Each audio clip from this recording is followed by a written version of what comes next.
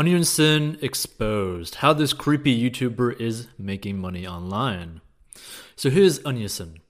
He is Gregory Daniel Jackson. YouTube personality, has a combined YouTube view count of over 1 billion views. Tends to upload sketches and skits and talk about depression and other nonsense.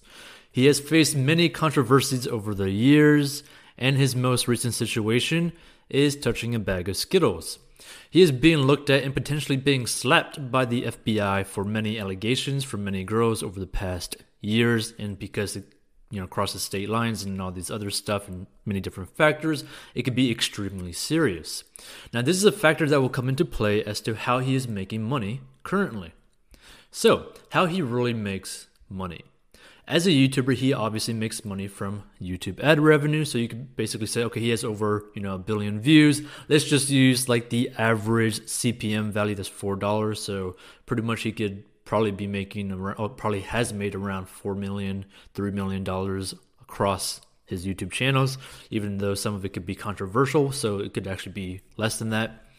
But he was also kicked off Patreon due to him posting a phone number of a person, which is the form of doxing and also basically bullying. So obviously that is an issue. He made some weird reaction to that, tried to create another website to try to get donations from supporters, but either way that failed.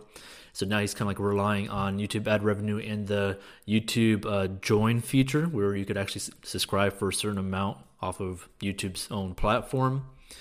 Now, due to him losing various income sources and the rise of the drama surrounding him, and because of the time of year it is, since this is like wintertime, holiday season, the ad rates are extremely high, he has resorted to claiming other YouTubers' content about him to get the ad revenue out of their hands and put into his pocket, which is making him thousands of dollars a day. Examples are H3 being claimed and Atozy and various other YouTubers. Basically, if you have a YouTube channel and you create a video about him, he's basically going to be claiming that video pretty much automatically, which is pretty insane.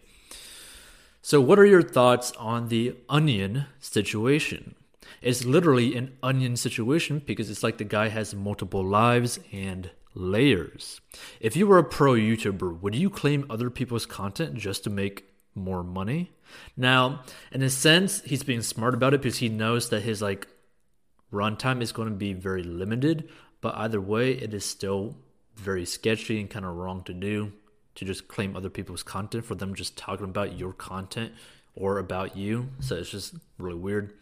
But what are your thoughts? Feel free to leave your opinion down in the comment section. And feel free to subscribe, where we provide weekly make money ideas that you can do, right? Now, that being said, I obviously do not recommend doing this. Don't try to claim other people's content. It's just a bad situation, and you don't want to rub people the wrong way like that. I just felt like talking about this because obviously this is a situation that's kind of like growing in, basically traction. But also, it's very interesting to see somebody who's not a big corporation claim so many people's content that are talking about them. I started to notice that, and I was like, whoa, this is really weird. So feel free to check out other videos. Peace out.